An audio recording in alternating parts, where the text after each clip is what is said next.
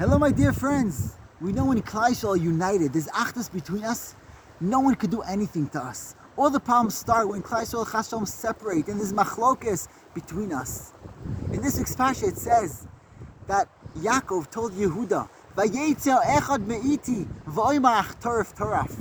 One left me, and he got eaten up by animals. The great Chasam Sofer says, "Vayetzel echad me'iti." When the echad, the achdas, leaves us, then ach toraf toraf. Then Chas v'Shalom, animals could eat us up. We have the koyach of achdas. When we're together, when there's shalom between us, that's what protects us from all the enemies around us. Have a great Shabbos.